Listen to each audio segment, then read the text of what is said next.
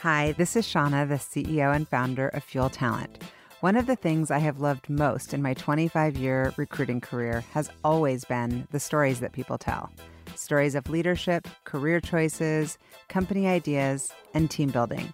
My inspiration for starting the What Fuels You podcast came from being curious about people's lives and wanting to help share their stories. What path brought them to this place? What decisions did they make that led to failures and successes? Who influenced those decisions, and what lessons were learned along the way? I hope you enjoy the What Fuels You podcast. Today's guest on the What Fuels You podcast is Bella Sangar. Bella is the founder and CEO of Sri Bella Foods, disrupting the $50 billion ready-to-eat CPG market by leaning into her Indian village roots. She's built a table with partners like Amazon, Albertsons, and Kroger. With Sri Bella, she is inviting the American consumer to enjoy the premium global flavors of her food and leading the emerging direct-to-kitchen category with her delicious meals. Her unique journey and leadership style, relentless defense and approach to building a premium food products makes her a 2021 female CEO to watch, noted by her Puget Sound Business Journal 40 Under 40 Award. Welcome, Bella. So good to see you. Hello, Shauna. Thank you for having me. Of course. Love it. Love it. Love it. First, I have to tell you, I love your name. I love the name Bella. Is that like your birth name on your No, it's not. Everybody asks me that. No, it's not. My name is Beljeet. And I went to a French school, actually, which is right behind our house. It was a French immersion school. And so all the teachers started calling me Belle. And then eventually Belle at home turned into Bella. And so my name is kind of morphed from when I was 5. I love it. I would choose that any day of the week. I love the name Bella. Okay, so we're starting with some rapid fire. Let's do it. I know that you are a woman of the world. So is there a country that you haven't visited that is on your bucket list? Ooh, that's a good one. I want to go to Japan so bad. I want to eat my way through Japan. Yeah. Yeah. And what is your favorite Indian dish? My favorite Indian dish? Well, today it is, I love you chicken curry. It's a chicken curry that I make for my children. I've been making it for almost a decade. And it's a mix of some of my grandparents' recipes and some of these French culinary skills I picked up working in restaurants. But yeah, it's chicken curry. What 3 words would others use or would you use to describe yourself as a leader? Oh, that's a good one. I want to say nurturing, quiet, and forgiving. Those are good. Yeah. I've learned those over time. The quiet one is I had to work really hard on how to be a great listener. And so I've learned over time, I need to let my teammates be in space with me. And the forgiving is in my own forgiveness of my mistakes, I learned to create space for other people making mistakes. And these are some of the best lessons I've learned. Yeah. Yeah. Okay. So what is a trait that you most look for or value in a friend? Oh,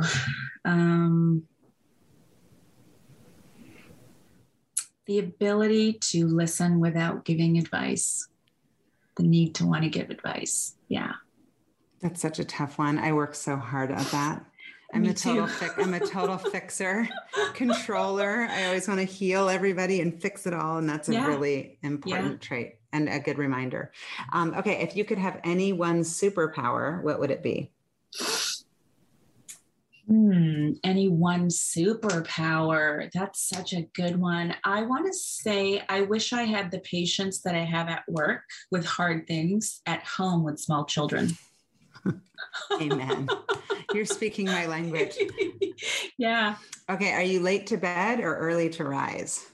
I am an early to rise girl, 4:30, 5 a.m.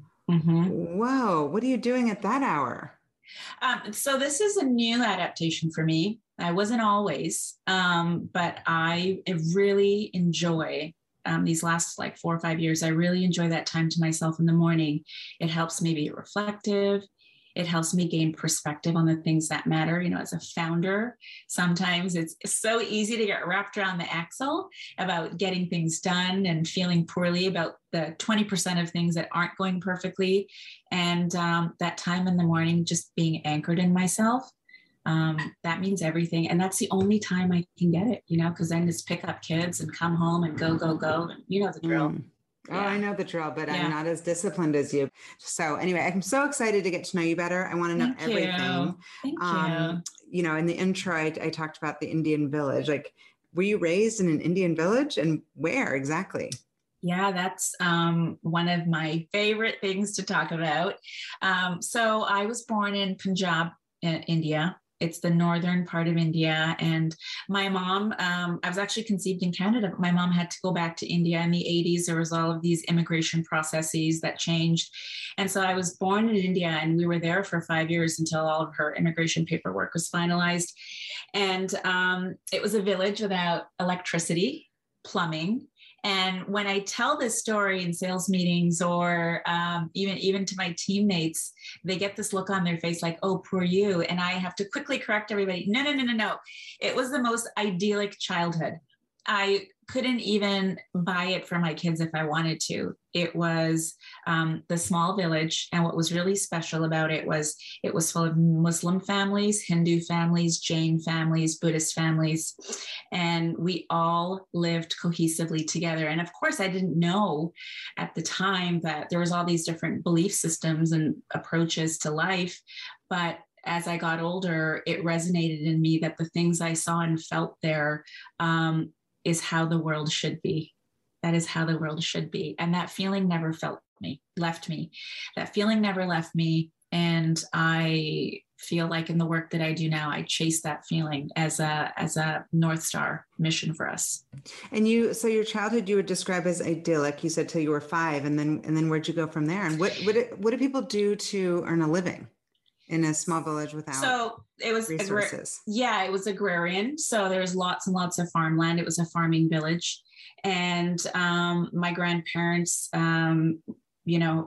managed a lot of the land. And I remember every day somebody would come from the farms and bring tons and tons of sugarcane carried in on their heads, or carrots, or beautiful produce. And then, my grandma and whoever they would cook it all and send it back to the farm. So everybody that was, working on the farm could eat that day. And it was the most beautiful connection to the earth and the people around us. And it really culminated during harvest season. There was a little Muslim mosque that everybody would go and be a part of for celebrating harvest, which is a really big deal in Northern India. And we would all eat this super delicious coconut saffron stained rice. And we all sounds so good. Yeah. And we all shared it. And it didn't matter if you're a Hindu, Muslim, Sikh, or whatever.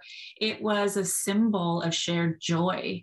And that is, I think, the thing that I feel inside my heart when I say it was an idyllic childhood. I never felt like there was an other, or I was the other in those really early formative years. Wow. And where are you in the birth order? Do you have siblings? Yeah. So I'm the eldest of 3. And so when we moved back to Canada, where my dad and his family were, my brother followed me. And then I have a younger sister too.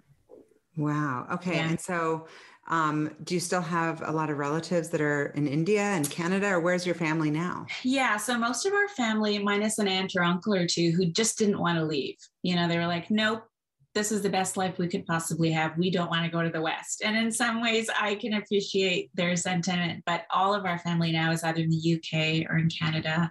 And I grew up in a little suburb called Delta, right outside of Vancouver proper. So maybe 30 minutes out of downtown Vancouver is where I lived until I was, 18, 19 years old before I moved to Seattle. Yeah. So your dad never left to go back to India. It was just your mom waiting on the visa and the immigration papers. So is your dad, what kind of business was he in, and what was the messaging to you around like work and being a little Indian girl? Oh my gosh.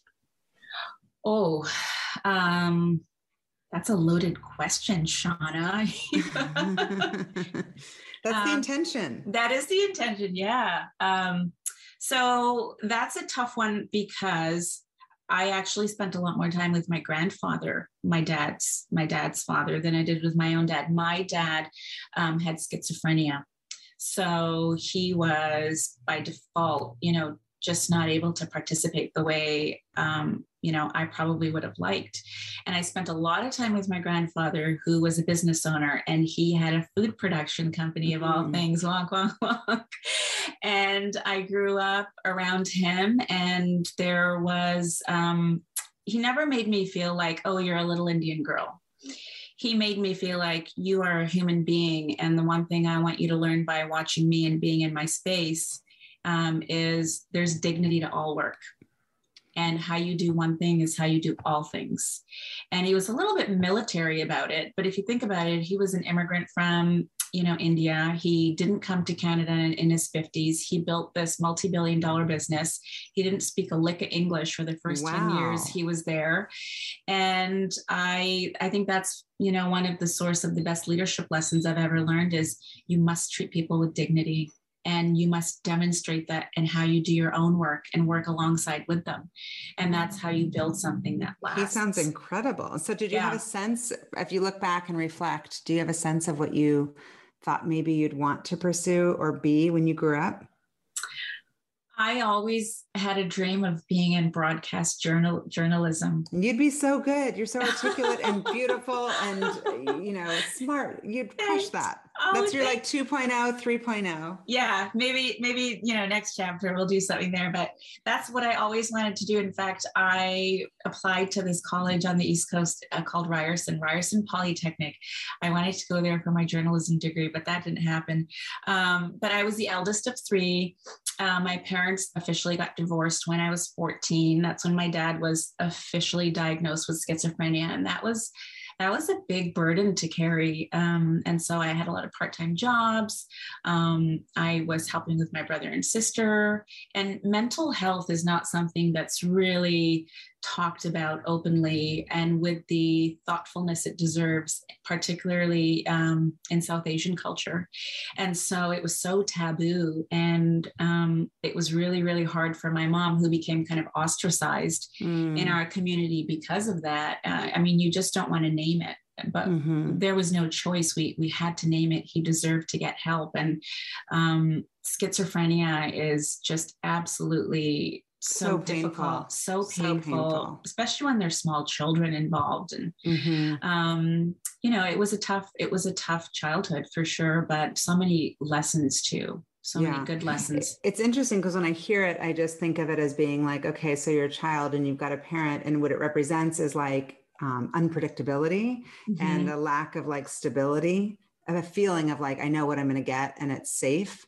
And it'd be interesting to think about talking to entrepreneurs and seeing like who are the people that become entrepreneurs? Are they people who are just fine because that's your comfort? Like you're comfortable in that, lack of safety because you're just like, I'm used to that feeling. Or it seems like almost people might gravitate towards something very secure and very safe.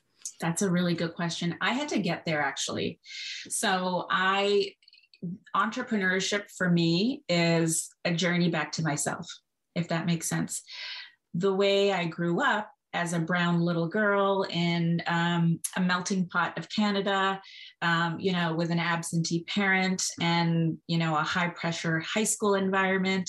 I was a total nerd, but I didn't feel like I belonged anywhere. I felt like I stuck out like a sore thumb everywhere I went.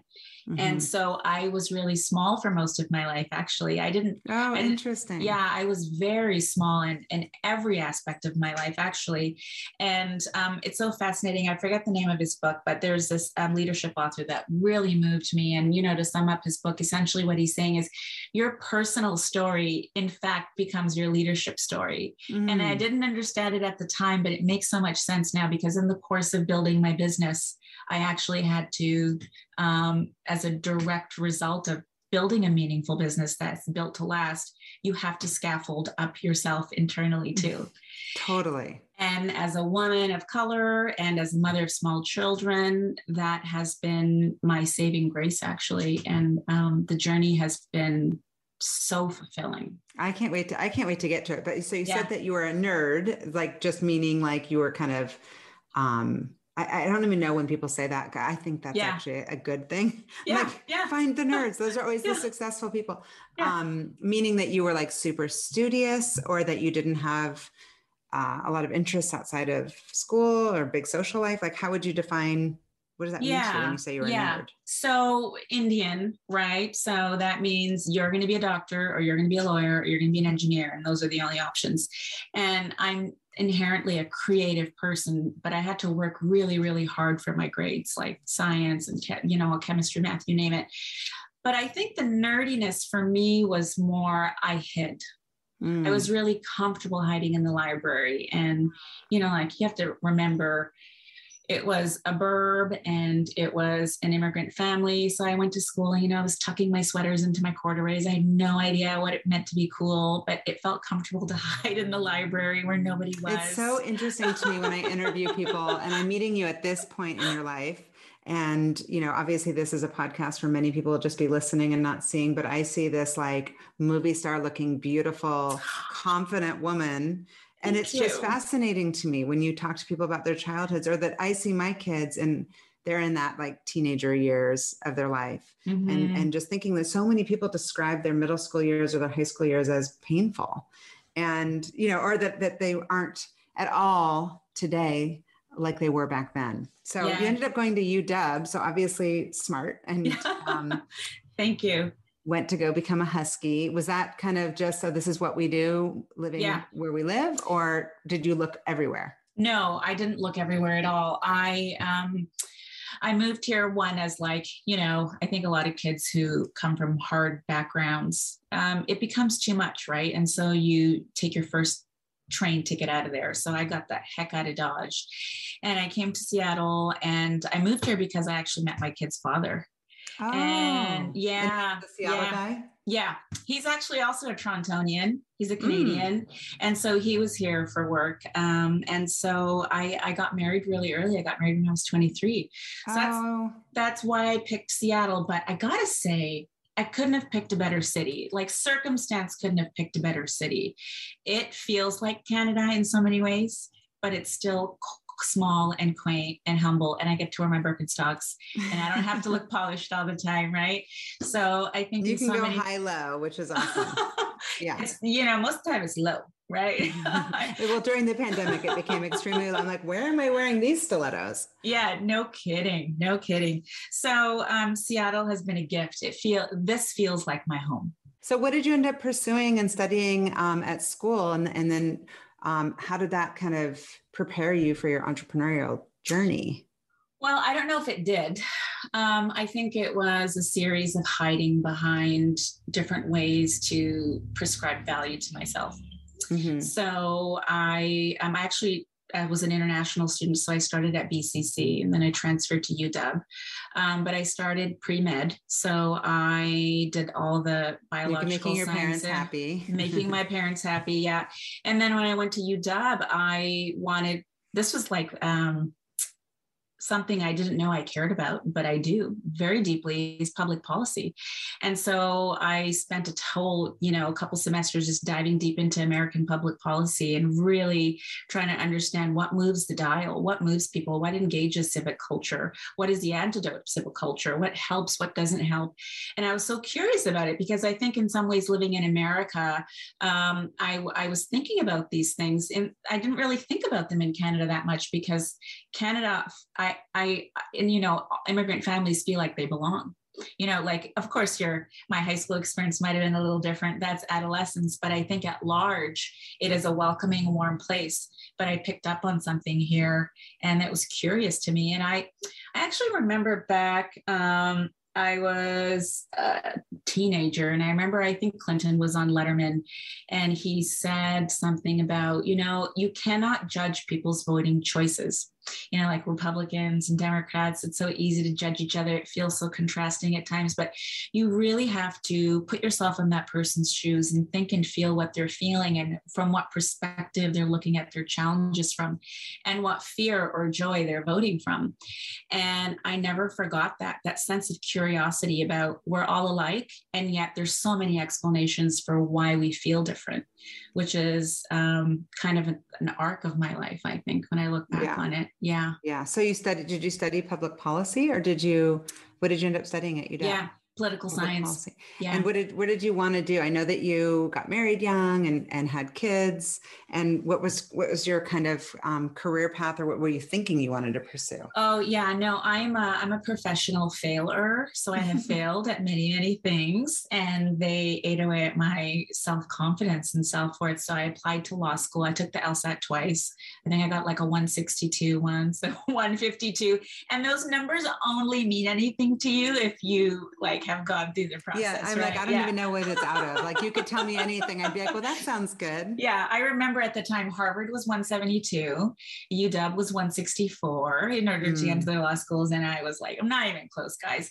And then I did think about medical school, but I just it just felt so wrong at my core. Like I wanted to do it to make everybody happy so I could get the pat on the back, but I just knew there was something more for me that required me to come out of this shell I had put myself in, or circumstance had put me in. But really, I knew it was my job to crack that code. And once I did that, I would find personal gold in my development and my acceptance of myself. So, it was a rough couple of years working at jobs that didn't feel fulfilling. I worked at the math department at UBC for a while. I, worked at a food tech place here in Seattle, but it was, around the time that my daughter was a couple years old, I remember thinking, this can't be it. Yeah. Like, this just can't be it. Right. And there was a farmer's market in our neighborhood. We had bought a house in Queen Anne, and I thought, I'm going to go, and I'm not going to go back to academia. I'm not going to go back to an N5. I'm going to figure out what this thing is about. And everybody was freaking out in my life. Like, this is insane.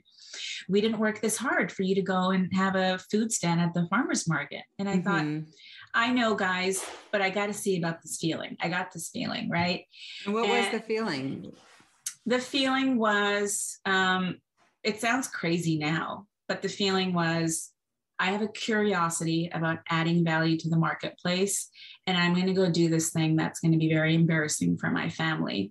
They're going to see me as a servant, which is, from where they come from, no bueno, after they've sacrificed so much. And I'm going to test this as a market research opportunity.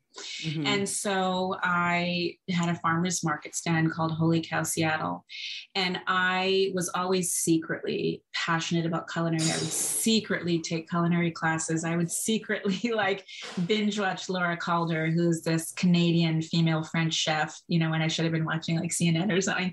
Yeah. And I had learned through the course of being my grandfather's daughter and being in his presence as a food professional, and then the moving feelings around food and connection, and how meaningful that can be to bring people together from my childhood in that village, that there was something I had to see here. And so what I started doing was preparing Indian inspired meals with a lot of French and other global techniques, and saying, what is the reaction I'm going to get here? And within the first couple of weeks, people were bringing Tupperware and saying, we need this for leftovers. That. Yeah. So it was really great. And that was the very, very humble beginnings of Sri Bella Foods. And then fast forward a bunch of years, we have our own facility now. I had to learn how to be an operator. How long have you had the business? 5 years. 5 years. And so you started it in the at the farmer's market. And what was that first? What were those first favorite things that people would come back and be like, are you serving that this week? So I believe in texture and I believe in fresh flavor, which are not two things that global food is really associated with. And global food, as far as I think broadly Americans perceive it, is cheap, slimy, slushy, brown food. But that's actually not the case at all, actually. And I wanted to bring forward color and texture and a gourmet culinary approach that sometimes is interpreted as being contemporary or modern, but really it's just an elegant way that my family cooks Indian food. And so it was, lentil curries with lovely pickled vegetables or an herb citrus sauce on top, but the idea was to showcase the flavors in the food in a format that they weren't used to seeing. Now I've learned the saying, oh, supply chain mirrors consumers, but also it's dawned on me that restaurants mirror consumer assumptions as well. So Indian restaurants here, or broadly in America, they're probably serving one or two, three things, and so people don't know about the other things. They don't even know to ask for them, right? Or that know that there's different areas. I have several Indian friends who are from different areas of India, where it's like, are you from the north or from the south, and the influences of where you're raised and how you're, how that impacts you. Oh my gosh, India is the size of Europe. So how can you say that this entire subcontinent's food can be described by one word, curry? Right. Which is not the case at all. And so, we started with Indian flavors, and it was very successful. And I think Americans are ready. I think Mexican food has had its moment. It's continuing to have its moment. We can see that with the success that Chipotle has had too broadly. And I think on the next curve of it, I think Indian food, it will have its moment and its opportunity in South Asian culture in general. I mean, we see that with David Chang, so many amazing things that are happening. Yeah. And what's been the biggest challenge? And just, is it like, hey, where do I go from here? Which direction? Because there's so many different directions you can take a food business. Mm-hmm. Well, I had a couple thoughts in my mind, right? I was a mom of small children, and I was well aware of what restaurant culture is like for women. And I particularly did not want to make that a lifestyle for me. And I wanted to be at home with my kids at night. I did stage at a couple of restaurants, secretly. Nobody knew at the time, but I worked at Cafe Juanita, and I worked at a couple Tom Douglas places. I actually taught culinary classes at his school. And so the hardest thing about actually operationalizing what I'm doing now, which is we're a consumer goods company. We make packaged goods. We make fresh premium meals that are direct to kitchen solutions. The hardest thing about this was learning how to be a leader and an operator. And it wasn't the technical stuff, like making sure we're in compliance with federal compliance, making sure that we have all of our audit requirements, or training people, or making sure we can make money off of these formulations. The toughest thing was learning how to have tough conversations. And from where I came from, really meek and small, that was the thing that was really holding me back as a business owner and a leader. And so once I got on the other side of that, things became easy, because it's the squishy stuff that's hard, right? The other stuff is almost calculatable. It's easy in comparison. Yeah. How many different products are you selling, and how did you even break into some of these larger markets and larger stores? Like, I mean, you've gotten into some incredible supermarkets. I mean, these are hard ones to break into. It's a hard industry. It is a hard industry. It is. And I'm so glad that I had my blinders on when I set out to do this. So how we got into the accounts that we're in today. So we're in Amazon Fresh, we're in Amazon Grocery. Go was, we're a ground floor partner at Go early on. And now we're at Albertsons, we're at local premium grocery like Met Market, and we're just growing through the Pacific Northwest. We just got distribution through Oregon. I remember something one of my mentors, Jeff Hansberry, who was early CPG at Starbucks, said to me, and he said, hey, when I used to sit around the table with folks, it would always come out at some point in the conversation, hey, brands aren't found in boardrooms. Brands are built by relentless human beings who are on a mission to do something with blinders on. And that was me. I was on a mission to do something with blinders on. And I think the fact that I had my blinders on and I wasn't using my, giving into my inclination to go to data and say, well, this is what the consumers say we should make as products. The data is leaning towards this. And this is how many times Google searched butter chicken or whatever. I said, I'm going to make what I love to eat. And I'm going to offer America food that I think will move them and will help me tell the story about why this feeling has never left me from when I was a 5-year-old girl living in a village in India. And the buyers responded. And if I were to give an entrepreneur in my same industry or product industry advice, it would be, you always know best. You have to trust your gut. And I'm so glad I did, because people buy your passion and your excitement and your authenticity.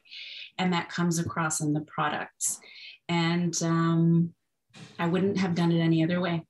But so I love those stories, but what is an example of a story of like, how long did it take you to how do you get into an Amazon? Is that like cold calling, or I'm just going to network and network and network, or you just got lucky? Like, how do these things happen?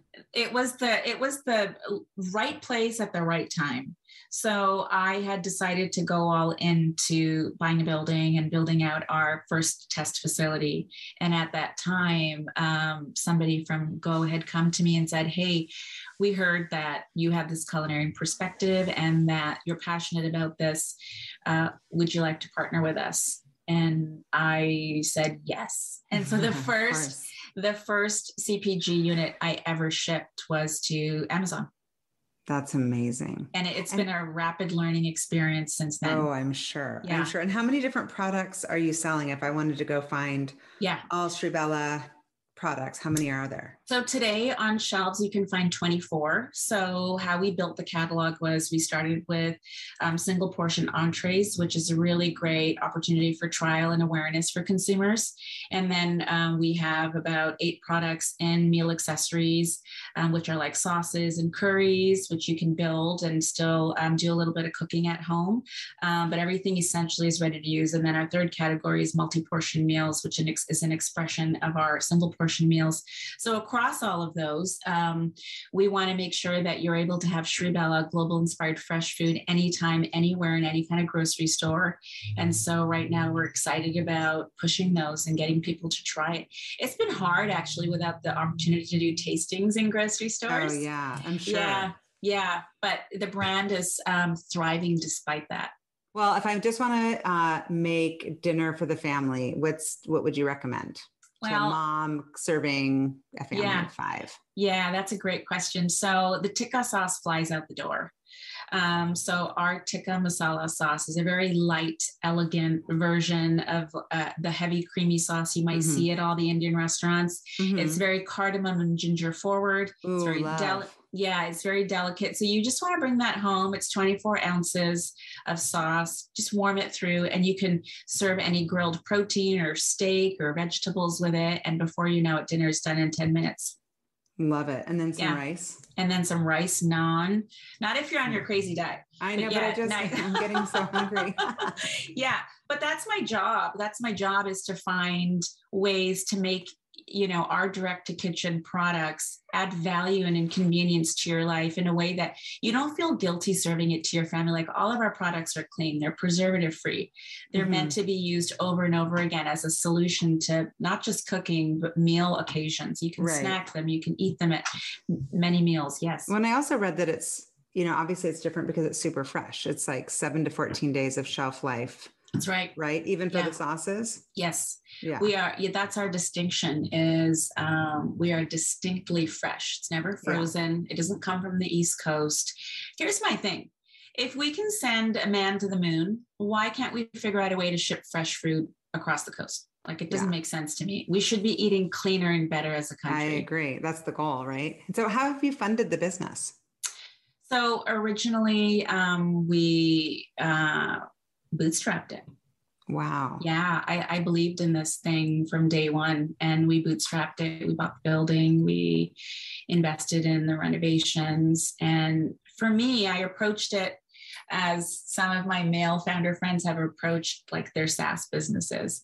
I wanted to be very thoughtful about it.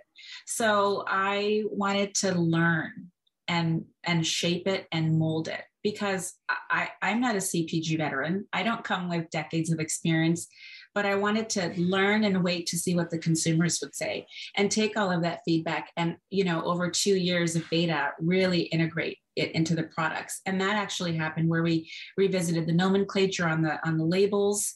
We changed the copy on the bottom of the label. We tweaked formulas and figured out how to scale them without adding preservatives, whether you're making a batch of 500 or 1,000. How do we still make it delicious and fresh every single time as we set our eyes on scaling this company?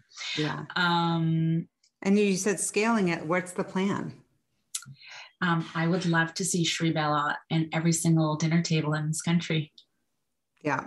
Yeah. Yeah.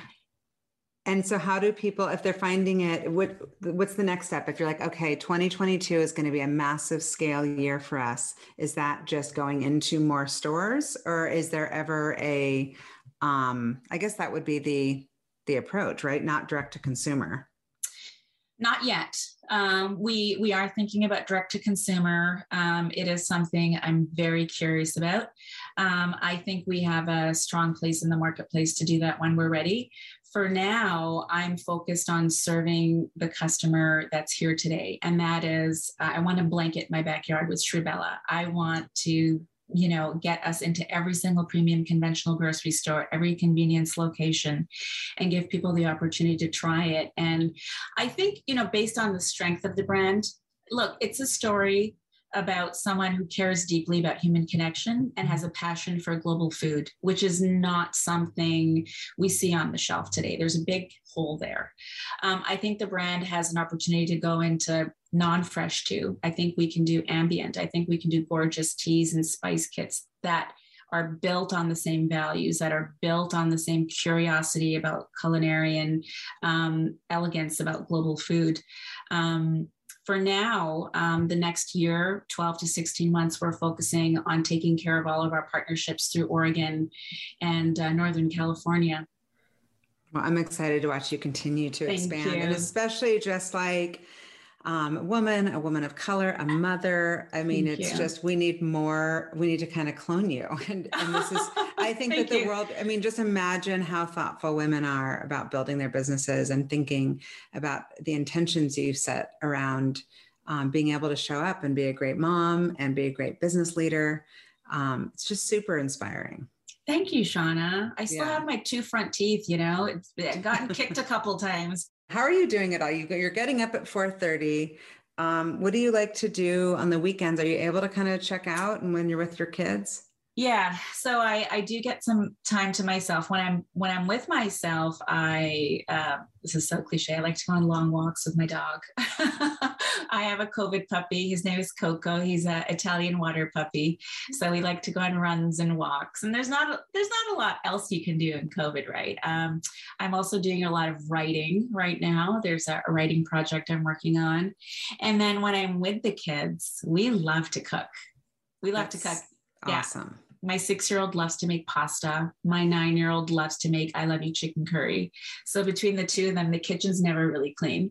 But what a gift you're giving them, though, to be able to cook.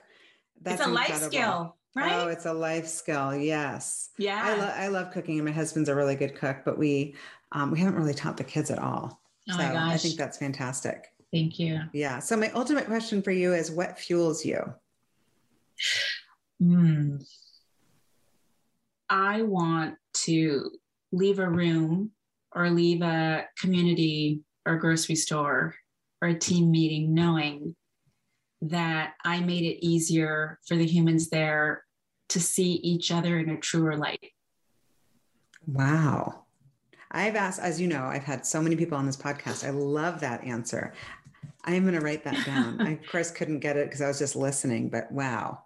I just got chills. I love that. Thank you. And I think that comes on the heels of really struggling to see myself for so long. One as a woman, one as, an immigrant, and the learning and unpacking all of the things that hold us back.